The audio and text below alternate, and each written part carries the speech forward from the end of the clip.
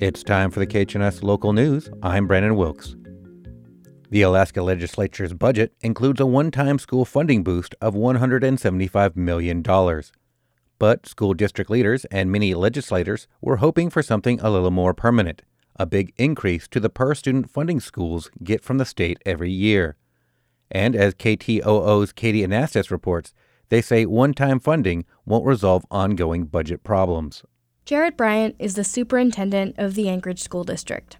He says his district may put their share of the one-time funding into savings in anticipation of a deficit in 2025. Until we make structural reform to school funding, we'll always be in these conversations where we're talking about deficits and budget cuts and pink slips and layoffs. Juneau School District officials agree that the lack of a permanent funding increase makes it hard to plan ahead.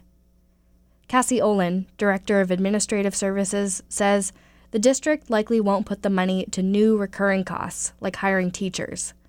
Instead, they might spend it on online classroom materials or maintenance projects.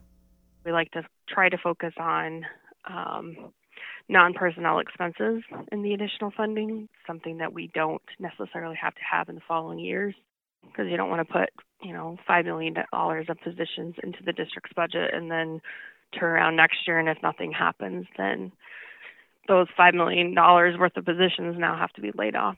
Without a permanent funding increase, districts may have to resolve deficits in other ways, like closing schools, making class sizes bigger, and reducing bus service.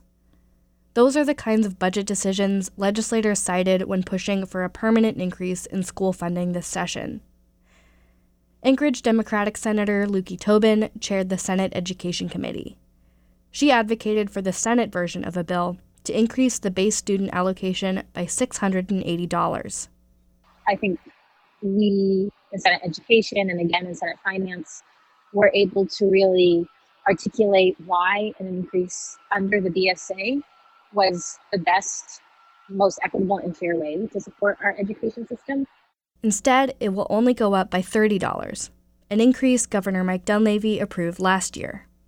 Tobin says, barring a significant increase to the base student allocation, a one-time funding boost was the next best option.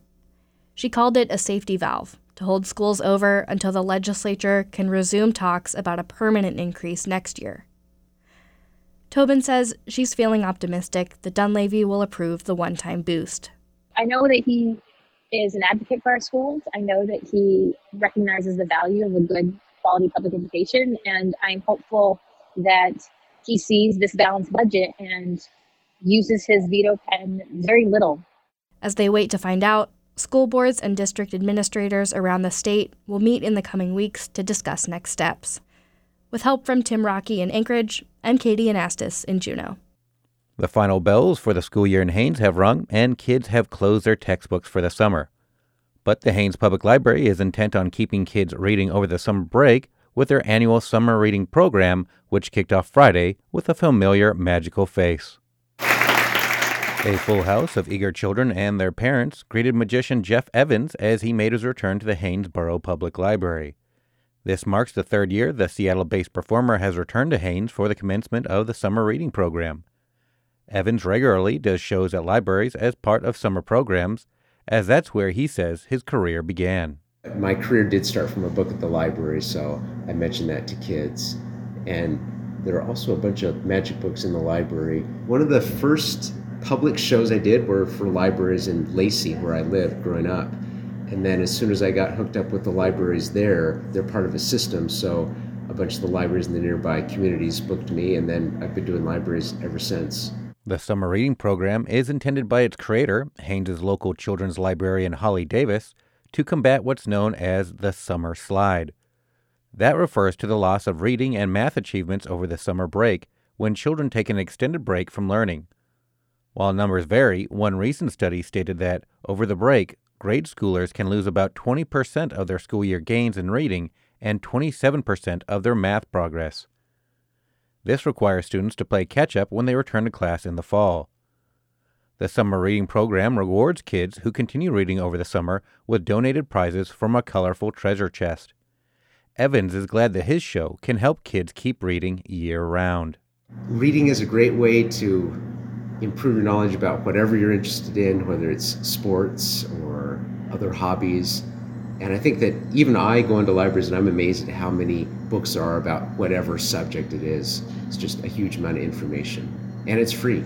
The magic show was a hit with kids and parents alike, like Nate Miller, who attended with his wife and son Joe. It was wonderful. Yeah. I come every year. This is my third year attending, and I think it's the real kickoff to summer in Haines. And the kids love it.